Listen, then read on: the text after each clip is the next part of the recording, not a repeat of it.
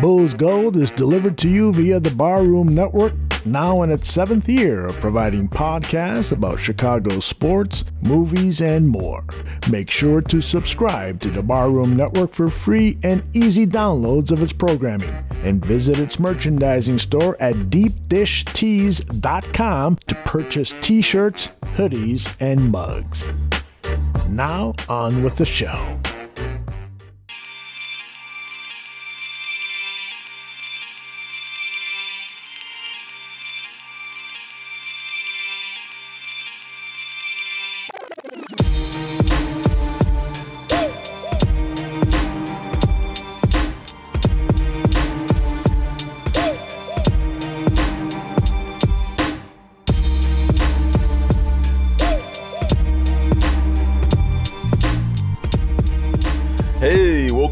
Gold here on the Barroom Network. I'm Edward Schuler, joined as always by Salim Sudawala. Salim, how are you doing today, man? Well, I am doing as well as I can. Only time I'm not well is when I'm thinking about the Bulls, but I'm trying to work through my emotions of the constant failure that it is being a Chicago sports fan, especially with the Bulls. You know, when you think either figure things out or not figure things out, but maybe their arrow's going to be pointing up. Like, not even that long ago. Yeah. Not even that long ago. Like, if you, like a little over a year ago, you know, things were not looking so bad. And then now, a year later, and we're pretty much back to where we were when we wanted to get rid of Garnpax. And it's just frustrating. And there's so much, you know, it's funny. Like, there's everything about this organization that is mediocre at best, right? Like, the ownership sucks. They're not mediocre. They just suck. Yeah. And the front office seems mediocre. The coach is mediocre. The roster is mediocre. Yeah. And I always hate doing this, but I always have to point out that you are a fan of 2 Jerry Reinsdorf teams, so I feel for your pain even more. Man, I don't know what's wrong with me, man. And I'll say this: like, I like the White Sox, but I don't get that invested in the White Sox. Yeah, I can easily tune out the White Sox. I didn't root for them as long as the Bulls. It's hard for me to tune out the Bulls. Like, I can't give them up. They're like a drug to me. Like, no matter what they do, I can't stop watching them, and I can't stop paying attention to them, and can't stop thinking about them constantly. It just, I don't know. Like, I don't know why. It's just, I've been rooting for them since I came to the U.S. essentially, and I knew what basketball was. So, like, and that was like when I was like a 5-6-year-old kid. Yeah. You know, so it's like, it's just annoying as hell. Yeah. This is a team that is elite at doing just enough to keep you around, but not a whole lot more than that. Oh, vintage Jerry Reinsdorf, baby. They are the best in the world at it. And we have a lot to get into because we are fresh off the heels of the most active trade deadline I think I can remember. We were just talking about this before we started recording, but 28 teams made a move in this trade deadline, in this cycle. 28 it's teams. The easiest, the most active, and the most, like, as far as being the most like big blockbuster trade ever, it has to be the biggest in this general, because no one has there never in the history of the NBA has like a top 5 player been traded in the middle of a season like this. Yeah. Or period. Like, I can't remember the last time a top 5 player got traded in general. It's like this was like if there was ever a representation of what a video game trade deadline would look like, I think this would be it, where you had superstars moved, you had good players move, like starter level impact players moved, a bunch of good role players, draft picks everywhere, a bunch of teams getting second round picks. Everyone was trading 5 second rounders for something. Yeah, and I think it was the same second round picks. thrown around. Like Yeah. teams were getting second rounders from one team and then using those second rounders to another team. It was just kind of like passing around like the same gift. Or regifting second rounders to get like a different guy, or essentially. Yeah, it was funny. This is the goddamn Lakers actually made a marvelous trade for them. Like they legit got better. Got better. The Lakers woke up. Rob Pelinka suddenly turned into a competent general manager, and he found a way to get some guys and freshen up the Lakers team.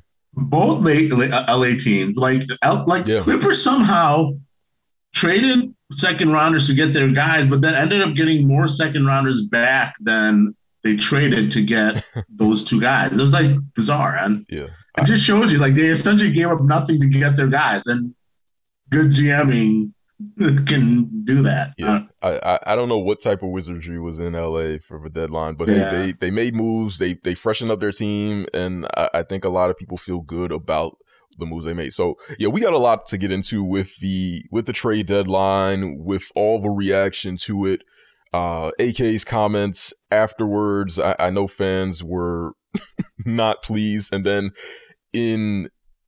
I really feel like this was the most storybook way to end that day, because after no moves were made, the Bulls went out and lost to a Brooklyn Nets team that just made all these trades, is playing a bunch. I think this was the most. It's a close one with the Minnesota loss, but I think this was the most Bulls loss of the season, and it was really surreal. But yeah, we're good. I predicted, not predicted, but I kind of joked that they're not a contender anymore, so the Bulls are going to. This is going to be a tough game for them. Yeah, they're gonna win the game now.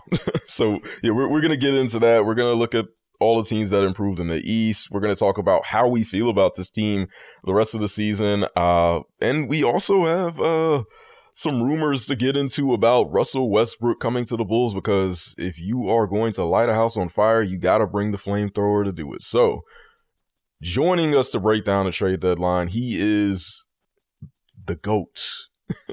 Salim always calls him the GOAT. A lot of people call him the GOAT, but he covers the Chicago Bulls for CHGO.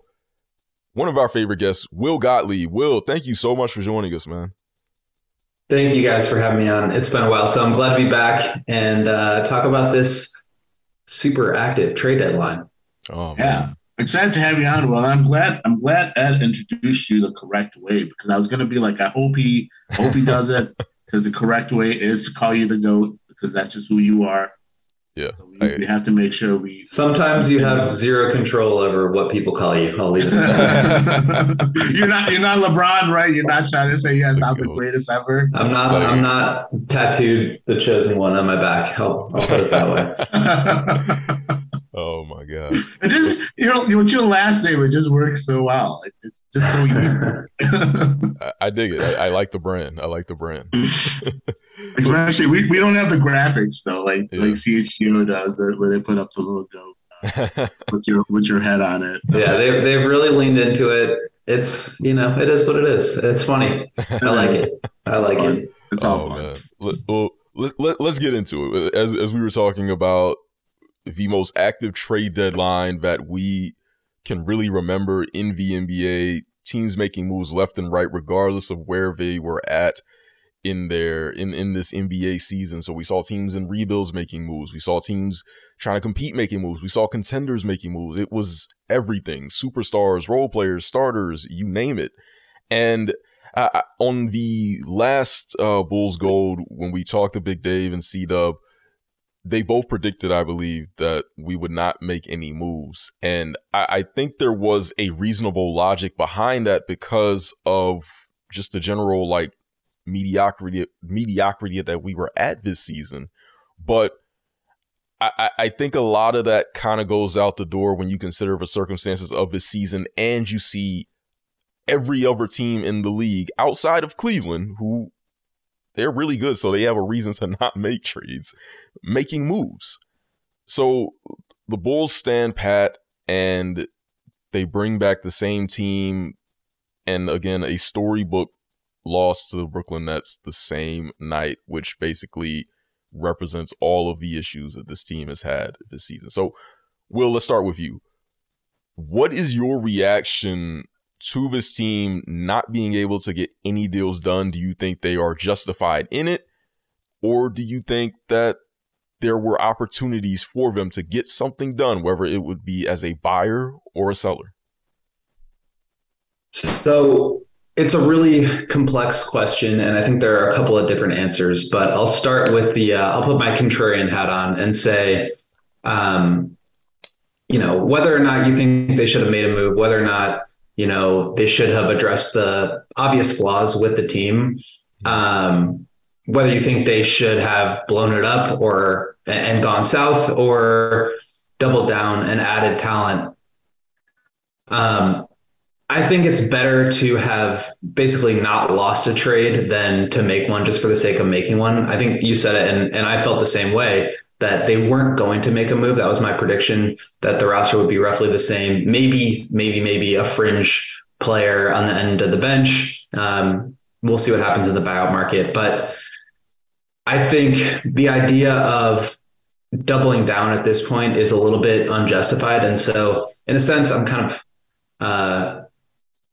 glad or relieved that they didn't do that. But at the same time, I think if you do want to go to the other direction, and I think there's a pretty strong argument to be made that they should, they are, and Arthur said it, like they were one of the few sellers, or they could have been one of the few sellers. And personally, I think it's always best to operate from a position of power to extract value wherever you can. And in a market where everybody wants to get better and very few teams, we were talking about the Raptors as being like the big seller. They were buyers. So there weren't a lot of teams out there that were just, fire sale. And I think the Bulls had a real opportunity to do that and sort of kickstart what we may end up seeing this summer. But I think at the end of the day, if that's going to be the case, if they are going to make some major changes this summer, I'm glad that they didn't invest more draft capital or flip, some of the young players that they might end up wanting to keep around just to try to make the 9th seed instead of the 10th seed.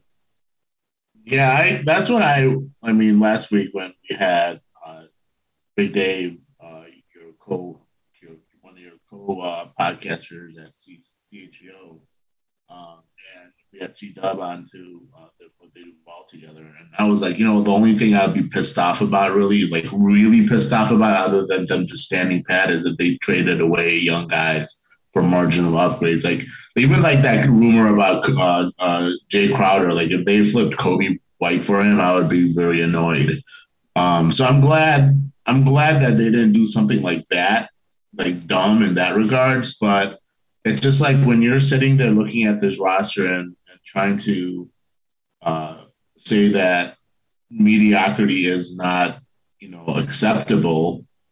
It's like, well, that's what exactly this roster is. And you're talking about the evaluation process. Like, you've been evaluating this team for over a year now.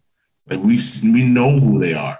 Like, you had the opportunity last trade deadline to improve on the mediocrity or like the issues that this roster had, especially in regards to shooting, the flaws of the roster. You didn't address it then. You went into the offseason. You said that your offseason priority was getting rim protection and then shooting. You did neither of those again. And then, again, you're going into this trade deadline. You didn't do that either again.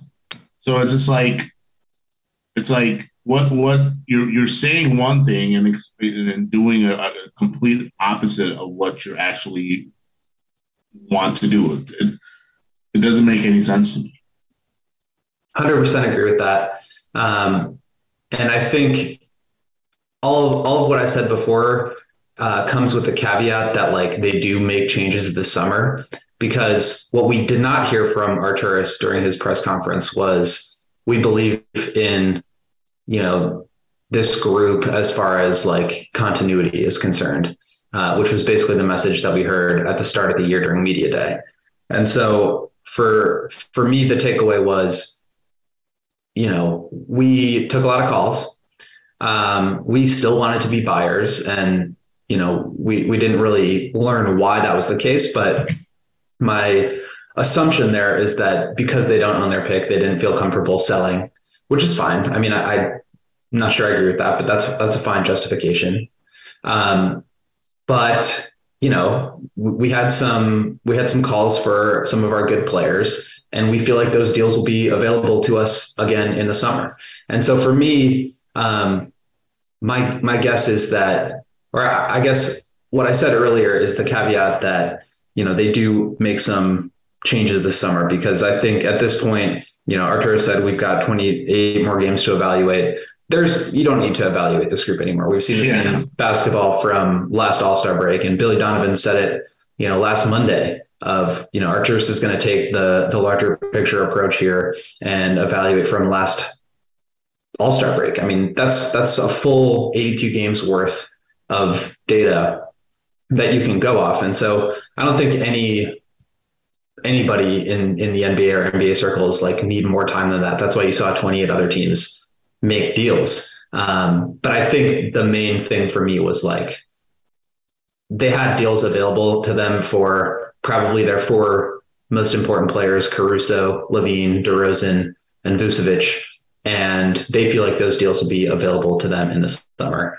And so if we go into next season with this same roster, I think that becomes a pretty big question mark as far as what are we doing here? What's the future of this team? What's the trajectory? Because the other message was we expect to be in the playoffs and we will not settle for mediocrity.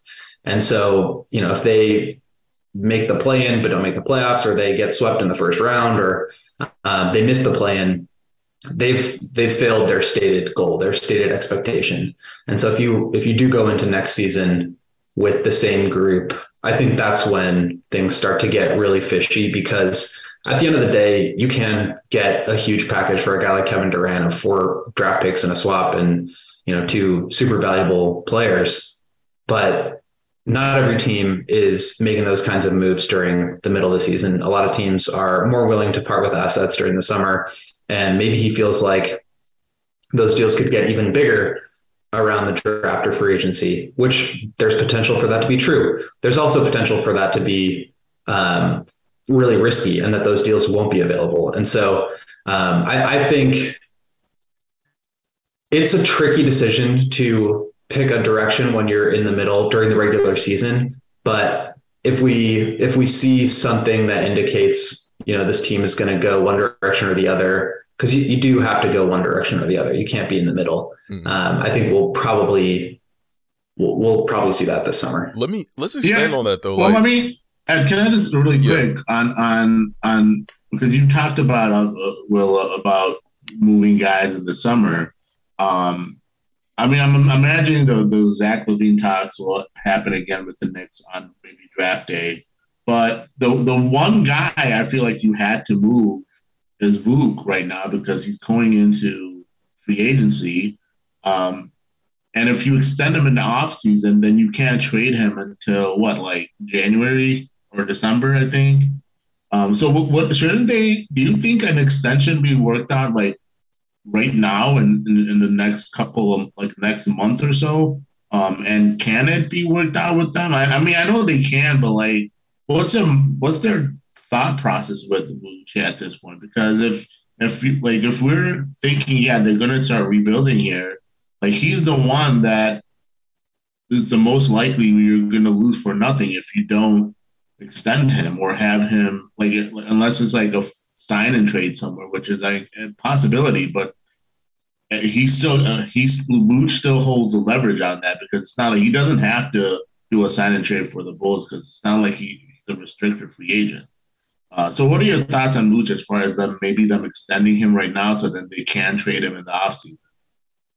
Well, the first thing I'll say is that just because he's not restricted doesn't mean you can't pull off a sign and trade. I think teams that are operating over the cap, they're able to, or there might be incentive for them to make a move for Vooch while sending something back to the Bulls to remain an over the cap team. So there's possibility there. Arturo said in the post game, and Vooch followed up with a similar sentiment, that they both want to, they both want to be in Chicago. Artur said he would like to bring Vooch back and that he's playing at a super high level, which is true. And Vooch said in an article with Casey Johnson that he would like to be back as well. My gut, and I don't know this for sure, my gut was heading into the season, the Bulls wanted to retain some flexibility with their upcoming summer and their free agency, and then also at the trade deadline to make moves if they ended up being not as good as they wanted to be. I don't think they are as good as they wanted to be, but they're also not so bad that they felt like they needed to go the other direction. I think that not extending Vooch prior to the deadline signals that they wanted to have some flexibility and potentially move him if they weren't as good as they hoped or didn't see the potential for them to get to that place. I would expect an extension to get done pretty soon here, just because at this point he hasn't been traded. And to your point, they can't lose him for nothing. I mean, that's just not an option. And so they will either look to extend him and continue on this path with this team, or hopefully get him to a team-friendly deal that allows him to be moved down the line. I just don't see how you could let him walk for nothing. So it's definitely a big question mark. And I think from, a cap standpoint, Mark has been writing about this a lot on Twitter and then also at our website, just about the complications that are going to take place this summer as far as bringing back Kobe, Ayo, Javonte, and Vooch. And I think Vooch is going to have to be priority number one pretty clearly, because, like I said, they can't lose him for nothing. But also, I think you mentioned this either before we started recording or just after that, Jakob Poeltl went for a first-round pick. And so there is still potentially some value to be had if they extend him and are able to move him afterwards. So I definitely think he'll be back in some capacity. My gut instinct tells me that it'll be done before the end of the season, probably even sooner, but I guess we'll just have to wait and see. Yeah, I'm trying to get like a feel for what this team actually wants to do, because while I agree that bringing Vooch back, since you did not trade him, is probably important, it's probably the right move, it seems to contradict some of these rumors that we've heard, that we kind of heard like approaching the trade deadline. Like one of the ones that kind of went viral the most is the rumor that I believe Joe Cowley reported about the Knicks' interest in acquiring Zach LaVine. And a lot of people had like some theories that maybe it would just be a deal with like picks and like Emmanuel Quickley and like Quentin Grimes and pieces like that. A deal like that would seem to indicate to me a rebuild. Like I don't think you really do a deal like that if you're trying to re-sign Vooch. I just don't really know how those like coexist together. And then I think the other part for me is whatever direction the Bulls are going in right now, it seems really risky to me to want to trade Zach LaVine. I'm not saying he's untouchable, but like he's 27 years old. He's been playing pretty well offensively after kind of getting the knee issue behind him. And I think he still fits a window that if you really wanted to retool and compete in the next few years, he wouldn't be old, and he's still under contract for a long time. So, like, what did you think about those rumors involving Zach? And do you think it is a good idea to move him in the offseason if you can get something like, I don't know, like a similar structure as that Knicks deal where it's like you get a few young players and you get some draft picks? Is that something that makes sense to you?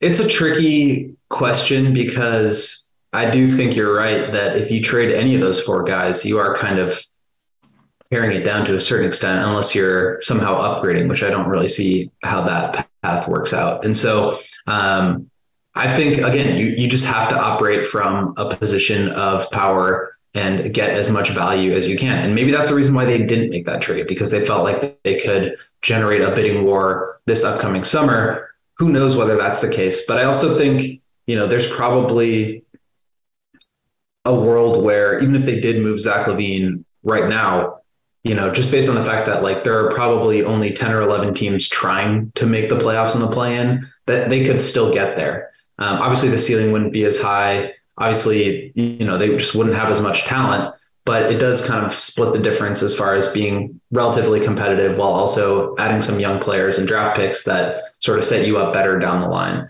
Not to say Zach LaVine's not a great player. He is. Not to say his skill set isn't super valuable. Obviously, tremendous talent, incredible scorer and shooter. But obviously something is not clicking right now with this team in general. And I don't know if it's something with Zach or his role or what. But the fact that he was in rumors, I don't think it really surprises me because I think everything should be on the table.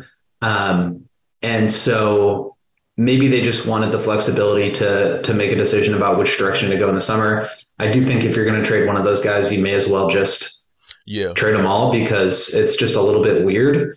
But maybe they think they can do something that makes them even more competitive this summer around DeMar and Vooch and Caruso. I guess we'll just have to wait and see there. But I do wonder, how much of a step back they would take in the standings. Obviously, again, the talent would be much lower, but I think if the goal is to make the play-in and there's only 10 teams trying to make the playoffs in the play-in, they could still be good enough to get in if they brought in some sort of replacement who's, 60% of what Zach LaVine is, but then also set themselves up well. It's so disappointing though, because we're thinking back to last season or really even the last couple of seasons. And Zach LaVine, to me, proved himself worthy of getting the contract that he did. Now we can talk all we want about what he's done this season and some of the struggles that have come with it. But like when I was looking at some of these rumors on Wednesday and Thursday and about moving Zach LaVine, all I could think about is just how disappointing it is because one, this is the first player in your team's history that signed a $100 million contract, which is kind of crazy to think about. But he earned it. He got a really good deal. He's an all-star player in his prime, and they're trying to move on from him a half season later or potentially even a year later. And he's still playing at a really good level. So it's just, to me, all I could think about is disappointment in what this team is doing. Like, I don't know what this team is trying to do if they're moving a player like him for prospects and picks. Because if we're trying to go back into another rebuild, and I get rebuilds are going to happen, but it's just like, I don't know, it just feels like we're going like seesawing between things and not really actually getting anywhere. And it's just, I don't know, it's frustrating. I can't find the words to express it, but it just doesn't feel right. Like, it doesn't feel like a move that a team like the Bulls should be making. Like, it feels really small time to me. Yeah, but at the same time, I mean, what they have right now isn't working. And so I think you have to be flexible in trying to figure out solutions. I'm not saying I disagree with you in the sense that like Zach LaVine is a great player and he has earned the contract that he's gotten. But part of the reason why you give him that contract is because teams are going to be interested in it. And so if you do want to go a different direction, you still have the ability and flexibility to be able to do that. I think going back into a rebuild would obviously be a tough pill to swallow from a fan perspective because you've just watched like 4 or 5 bad years of basketball. But at the end of the day, like you're kind of in this position now where you're watching bad basketball. You're in the same position standing wise, where you're just scraping and clawing to get the 8th seed. And you also don't have any picks that can help you add talent in the future. And so I think they are kind of just in this really tough spot where they have to have flexibility in the way that they're building this team moving forward. Otherwise, you're just going to end up exactly where you are, if not worse, because you've got, these older 33 and 34-year-old stars that you're building around. And so if you can get a haul back for Zach, and who knows what that will be, but like it seems like the price for these star players continues to inflate.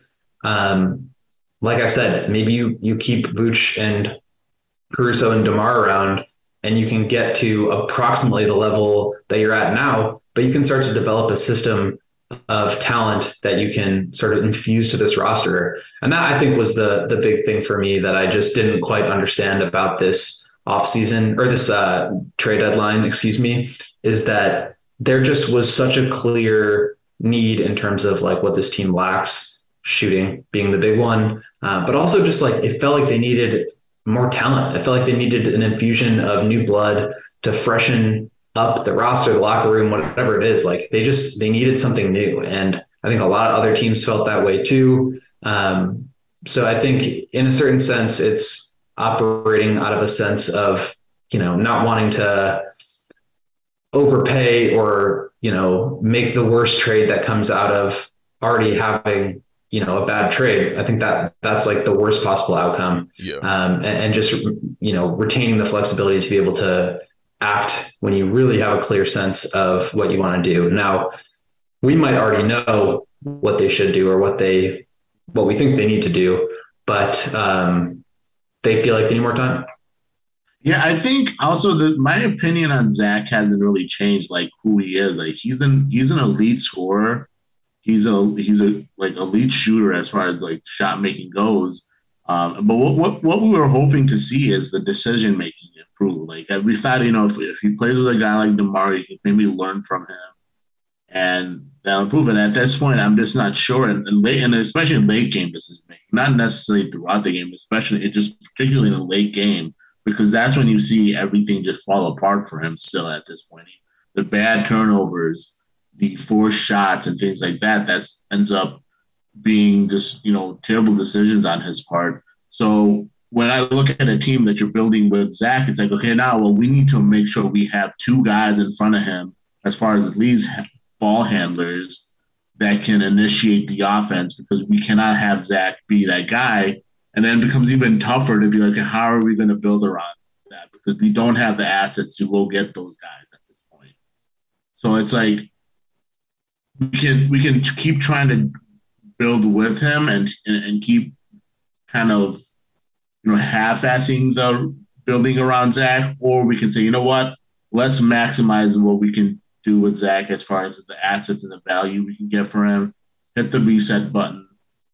Obviously, people always talk about it like, if you're going to trade DeMar and Zach, you're not going to get an equal or better player back. And like, yeah, we know that. That's not how rebuilds work.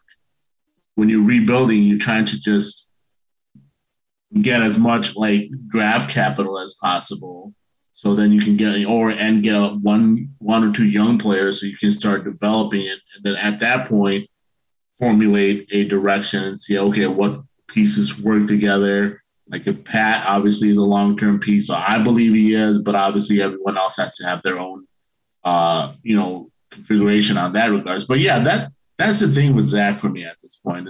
It's I just don't know if he'll ever be that good late game decision maker, ball handler at this point, and it just kind of becomes harder to build around with him being your second best player when he can't do that, when he can't make those decisions late in games. And I'm not saying like for example, like if he was on the Bucks, for example, I think he could work out just fine because, and I'm let's say he was there instead of Middleton, for example. Like you would have Giannis who handles the ball a lot, and then you would have Drew Holiday who handles the ball a lot. So then I think you can mitigate what Zach does and just allow him to be off ball and just be a scorer and a finisher. But when you have him on a team like the Bulls, and I'm maybe rambling and going on a random tangents here, but it's just tougher because you only have DeMar, and then you don't really have another person that you can get the ball to. So then it gets to Zach a lot, and Zach is just showing that he just can't be, a guy that you can go to late in games like that. And I think what you're essentially trying to say is like you want him to be more of a spot up shooter than a go-to scorer. And like if you want a spot up shooter, like go get a cheaper one who doesn't demand the ball. Well, not even require those kind of touches because, not that I'm saying I think Zach shouldn't touch the ball because obviously he is talented enough to do that. But my point is kind of like if you are in this position where people are really upset with the product that you put on the floor, but you have no way to get better, you have to be able to get better somehow. And if that means taking a step back to ultimately, set yourself up better for the future, maybe you have to start to consider that. Yeah, I get it. Well, and I don't even think like just a simple setup shooter, because I think he's good as far as an off-ball scorer. Like if you have a more of a creative offensive game plan where you're bringing him off of like curls or screens or running some action to get him looks, or having him make cuts off of the baseline and things like that, I think he's more of a finisher, not like a guy that you give him the ball and he will break down the offense and will be able to make good decisions in late game pressure when the late game defensive pressure is on him. I guess that's what I mean more so, and that's tougher to build around when you don't have the assets to acquire those other things to cover for his weaknesses. If you will. And I get it from an assets perspective and wanting to rebuild and reset because of it, because this team is really just kind of like straddling in mediocrity right now. I think for me, it's just the disappointment of just having these good players. Like, I mean, even if we go back to like Jimmy Butler, like having a player like Jimmy Butler and saying, okay, we're not going to give him all of his money. We probably, can't build this type of team that we want around him. Okay, let's trade him. Now we're getting this player in Zach LaVine, who probably more flawed than Jimmy Butler, but hitting like a certain like limit in what you are. And then now we're trading him and resetting again. To me, it just feels like we're doing a lot of the same things. Like we're taking a step back and then we're hitting a peak that's not even really that high over and over again. And to me, that's just kind of like disappointing as a fan and just really frustrating. And I think some of it, obviously is kind of a little bit on, well, not even a little bit, but it's kind of on ownership as well, because like it feels like with these two different front office regimes, and granted, I'm not trying to absolve like AK and Eversley by any of this, but it feels like two people are trying to push a car while two other people are on the opposite end pushing back against them. So it's like, how far can you realistically go? Like, you look at what this team entered the season with, and they didn't even want to go into the luxury tax to improve the roster. So it's just like you keep getting to a certain point, and when you can't win at that point, then you keep having to tear it down. Like, the Bulls are so capped in what they can actually do. The only time that they actually were getting somewhere is really when they just lucked into Derrick Rose. And even then, when they wanted to get to a certain place with Derrick Rose, they didn't even want to do that. Like, it was pulling teeth to get them to pay the luxury tax or to like get that shooting guard to fill in the hole. So, I mean, I'm rambling, but it just feels like, even though I get why they would want to trade Zach, it just feels like we're building at a much smaller cap than we should be, and it's really self-inflicted. Well, I don't think that the goal is like we need to sell on Zach. I think, again, it's like this idea of how do we get out of the middle? How do we get better here? And if that's the best path forward, then I think they got to consider it, because I think we can all sit here and say they need to get better. We can't just be in the middle. But at the end of the day, like, they don't have any avenue to do that except for to trade some of their good players. And Arturas kind of tipped that during his press conference of saying, like, we have, I don't remember the exact quote, but basically he said, like, we've got coveted players around the league. And, if we need to make changes this summer based on whether or not we make the playoffs, then we'll have to consider that. And so, yes, I think you are kind of spinning your wheels in the mud, but by sort of looking at potentially trading Zach.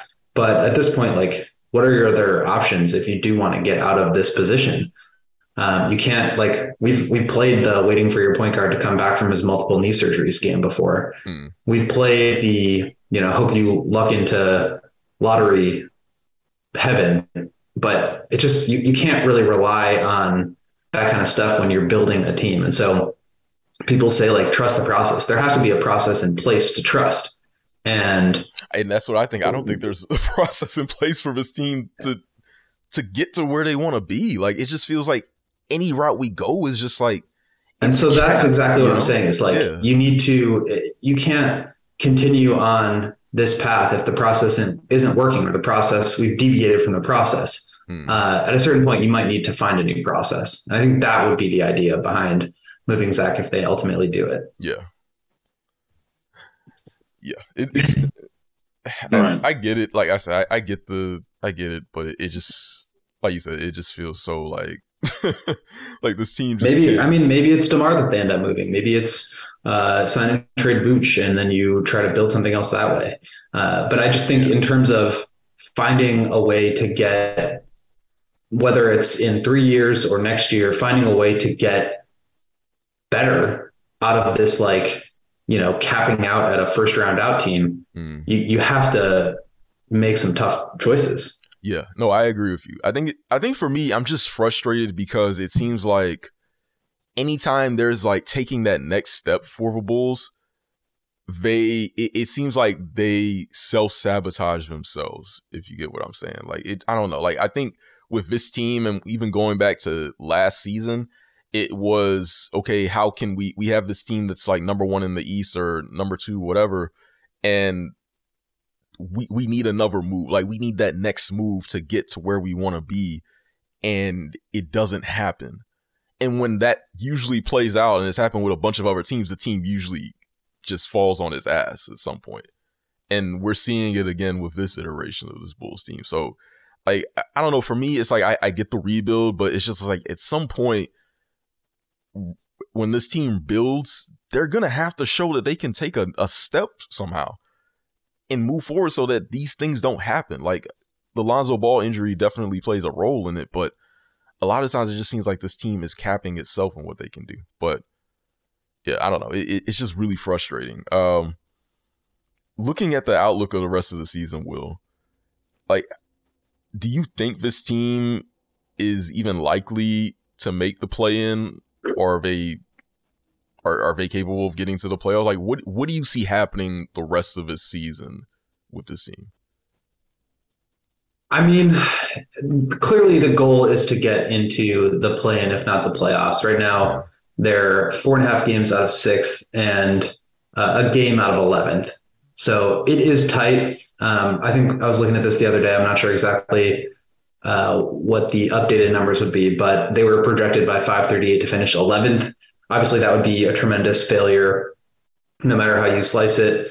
You know, I think what's interesting about the Eastern landscape, and this was one of the things that was a bit confusing about Arturas's press availability, was basically, without saying it, he said the powers that be in the East have moved west, and that means Kevin Durant and Kyrie Irving have removed the Brooklyn Nets as being contenders. Well, they're 11 games over 500, not to mention that they just beat the Bulls without even having Mikal Bridges and Cam Johnson in their lineup yet. I don't see them falling out of, at the very worst, the play-in mix, just because of the wins that they've already banked. And so you're looking at basically the 8 teams in front of the Bulls staying in front of the Bulls. You know, your top 4 plus the Nets, Heat, Knicks, and Hawks. And then, you know, the Raptors just bought. They just went out and paid a first-round pick to get Jakob Poeltl. They're not trying to miss anything now. The Wizards, you know, obviously they sold on Hachimura, but they've been playing great basketball since he left. They're 7-3 in their last 10. I think that final spot, or those final 2 spots between the Bulls, Wizards, and Raptors, and even the Pacers, you could lump them in there. They've been pretty bad since Halliburton, but obviously had that great win against the Bulls. Great for them. And just had played at a super high level with Halliburton there. So I don't think it's a foregone conclusion that they get in. I think they will, just because they are talented enough to do that. And unless they completely melt down, I don't see them falling out of that mix. And then you get to the play-in and you have to hope that, like, you know, one of these really competitive games, the Bulls step up and actually play to their level. And then, you know, you hope that in a close game, DeMar DeRozan is going to be better than, you know, whoever the Knicks have or the Hawks have or the Wizards or the Raptors have. to try to close them out. So I think that's kind of the goal here. And I think that's probably the most likely outcome. But, they are closer to being out of the play-in than they are to being a playoff team right now. And even if they make the playoffs, you're set up to play the Bucks or the Celtics in the first round, which is not something I would be looking forward to. Yeah, I mean, like you said, you look at these teams and they're not going to, the Knicks got a lot better. I mean, like Josh Hart is a good player. It's almost like they added not exactly like Caruso, but in a sense, a lot of things he does are Caruso-esque. Defender, non-shooter. Yeah. Guards up, and does a lot. I think he's probably a little better ball handler than Caruso, but that's semantics, I suppose. But yeah, and Atlanta, they added we said the Wizards have been playing better. Obviously, Toronto lost yesterday. But I mean, they added Poeltl, who should help them, especially because they've needed a center all season. It's just hard to see the Bulls sticking in that play-in. And I guess it depends on what they're doing with this buyout market. And I guess maybe we can start talking about those buyout candidates that are being rumored and linked to the Bulls, and just in general the buyout potential, because there now seems to be it's getting more. Maybe the list is getting a little bigger now as the trade deadline is simmered down, and we're finding out who, when, where, and the teams are in talks about signing out. And the biggest name right now is obviously Russell Westbrook, and that rumor started. Chris Haynes, I think maybe said it vaguely, and I don't even want to know if Chris Haynes said anything. I read it on that one Twitter account, and I don't know if that person's just an aggregator, and I couldn't find that exact quote anywhere from Chris Haynes. But we did see Woj confirm, not confirm, but just say that the Bulls were the front runners because essentially of Billy Donovan to sign Russell Westbrook. And obviously amongst Bulls Twitter, there was a lot of discourse about Russell Westbrook. Obviously, a lot of people are against it. There's a lot of people that are for it, and then there's that in between people are screw it. What else could they do? What at this point might as well. So what are your thoughts on Russell Westbrook? And I do want to say it's a little more nuanced than just looking at the negatives of Russell Westbrook, because I think there are some positives that he does bring that could help the Bulls. But I do think the negatives probably outweigh I think the negatives do outweigh the positives. I'll just say the positives I think are he can help push the pace. That's something that they just rarely ever do especially off of rebounds. They seem to all the time trot the ball up the floor. He will help rebound. He obviously has a good familiarity what Billy Donovan does offensively, so that's not going to be an issue as far as what he wants to do there. And then also there's a lot of this lackluster with the Bulls where they just seem very low energy, and at least he'll provide energy. Now there's a lot of negatives as well. So what are your thoughts on Westbrook? Just because I feel like you've been a little more nuanced than just with talking about Westbrook than just saying no or yes or whatever. Yeah, I do think it's pretty nuanced. I will say the first thing that comes to my mind is just how out of control the hate has gotten for Russ. And I think, some of that's on him, the way he plays, the way the decisions that he makes at times, and just the fact that he's been unwilling to adjust his role and the way that he plays with he's aging, right? He's just not as good as he used to be. He's 34. So I think that's part of it. I think the bigger issue though is the contract that he got. And I think that's just an unfortunate truth about these supermax contracts that players are getting now, where, they're signing these deals at age 29, and basically it's this incentive for the hometown team to be able to retain their guys. But what happens is that they just become it becomes impossible to field a team around them. And so you have to move them, and they just become a villain, or they become vilified with whatever team they go to, because it's just so difficult to build a team around somebody who's making $50 million a year. So I understand why, Lakers fans or Wizards or Rockets or Thunder fans might be frustrated with the guy. And I understand that's logic that you could use to be a little bit scared of this Zach LaVine contract. Right. And so I agree with a lot of what you said in terms of on the floor stuff, though. Like I think he helps them in certain ways. They were at their best last year when they were getting out in transition. I think they're at their best this year when they're getting out in transition. They just don't really do it. I think that they need a sort of injection of athleticism into their lineup. They need somebody who can put pressure on the rim. They really don't attack the rim very much at all. They need an additional passer, a ball mover. And like, you can say what you want about Russ's decision-making and the way that he affects the game in the half court, but like, he's a good passer and he creates plays, and they really need that. On the other hand, he is not a good defensive player anymore. He is not a good shooter, both from the field and three. So he doesn't really help you there, but I think there's a way you can utilize him that actually really helps the Bulls. I definitely see the drawbacks to it, but I kind of alluded to this earlier. Like, the Bulls just kind of need an infusion of talent. They need a fresh body in the locker room. I mean, it's been the same group since last year when the year started, minus Lonzo. And so I think it would just be nice, whether it's him or one of these other buyout guys.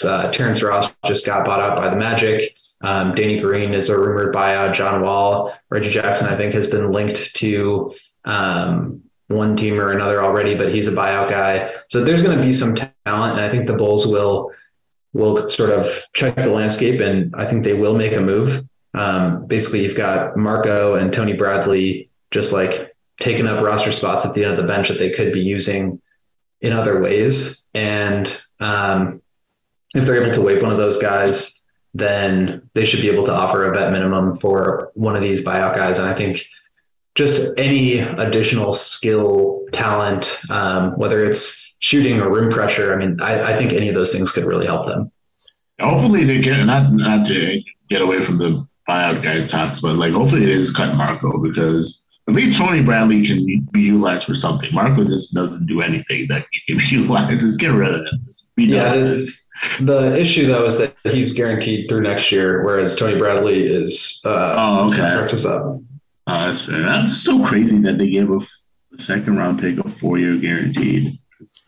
So here's my well, I'm not on the Westbrook train, but like, for me, I take stock into what's happening because the connection with Billy Donovan is obviously there, and like Casey Johnson's also been like doing some follow-up reports on it, so like the smoke is kind of out of the house at this point. So I think it's going to happen, but I'm not really with it.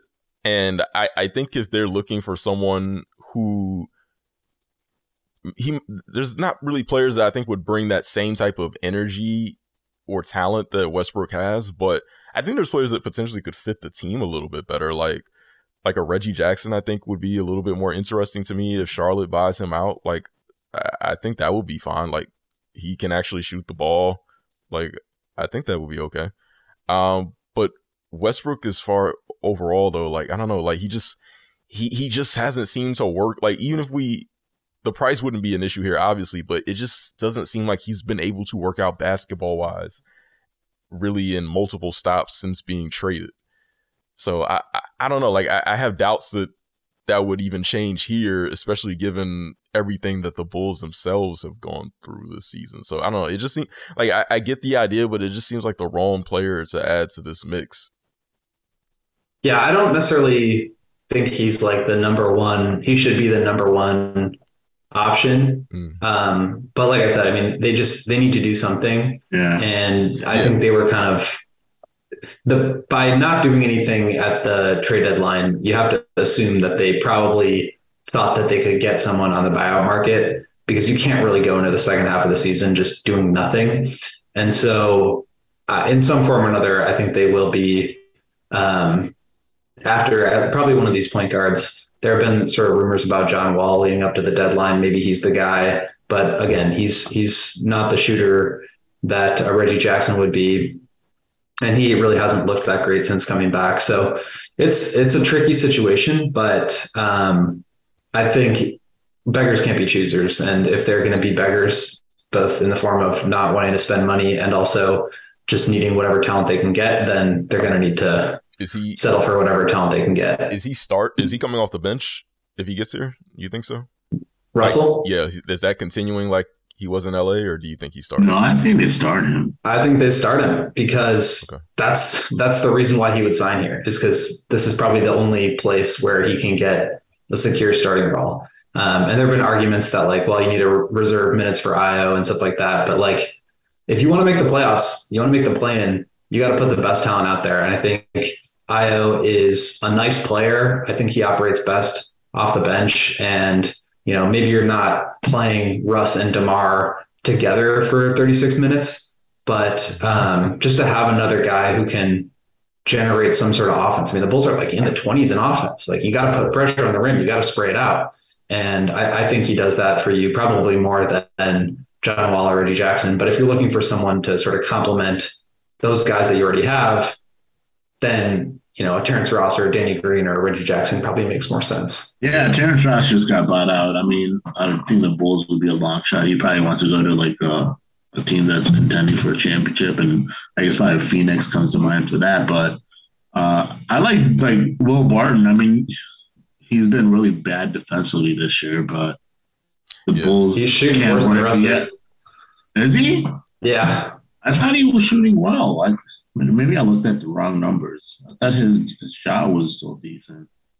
Because I remember him being a decent shooter. So, and then I looked at his numbers, where they were at, and I may have looked at the wrong one.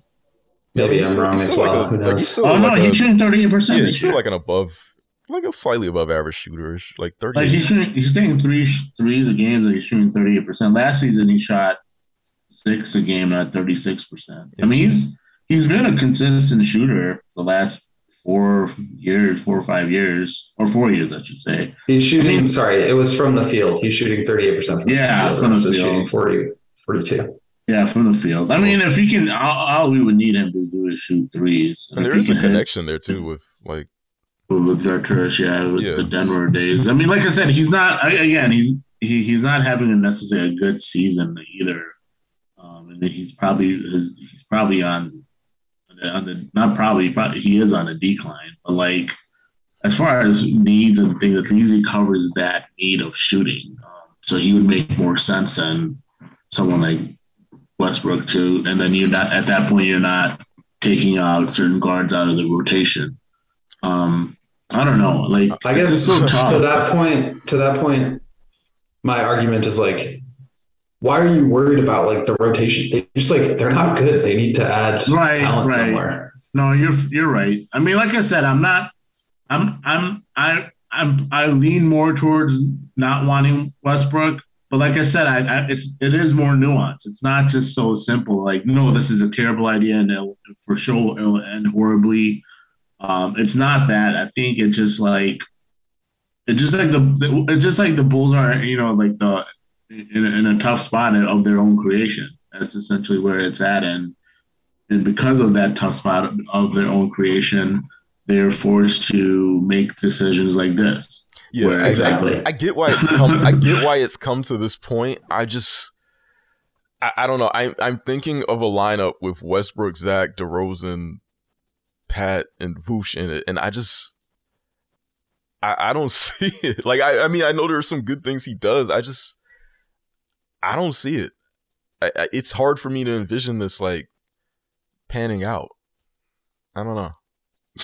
Yeah, I think Patrick Beverley is another guy, but again, that's just like the options are limited. They're not going to be Yeah, there's no perfect solution. Yeah. There's not going to, like, other teams are going to be in these bidding wars as well. So yeah. I think a lot of it just comes down to like who is available to them and what they feel like they need the most.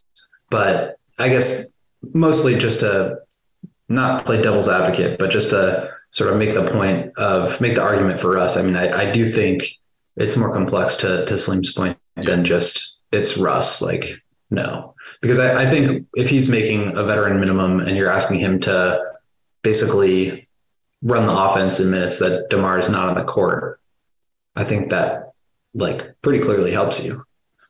Yeah, I think that's an improvement, but I just think like if they're playing together, then that's kind of when I'm not. That's kind of when I'm out on that. Well, the other thing becomes too, like you said, the playing together. It's at that point you're just saying like, screw any development time for Pat as well. He's not gonna get any opportunities to do anything other than poor Pat. It's just, I don't know. That whole side of it is frustrating for me too, just because. But again, it seems like the goal here is to make the playoffs. No, for sure. The primary thing, and so like at a certain point, you can't have it both ways. If you want to make the playoffs, then you got to do what's best to win today. And if you want to develop your young guys, then you should probably have traded, Zach and DeMar so that you can get more minutes and allow Patrick to play through his mistakes. So I just think if you're going to lean into winning, like whether it's Russ or John Wall or whoever, like they do have to get some talent in there. Yeah. No, 100%. That's just, like I said, the Pat stuff is my own frustrations. It's like the Chronicles of Project Pat, man. Yeah, it's tough, like especially on offense when you're asking. There's little movement on offense, and a lot of the criticism becomes, well, you should do this, you should do that. And it's like, well, sometimes it's not that simple when you're just have most of your offense is isolation and DHOs.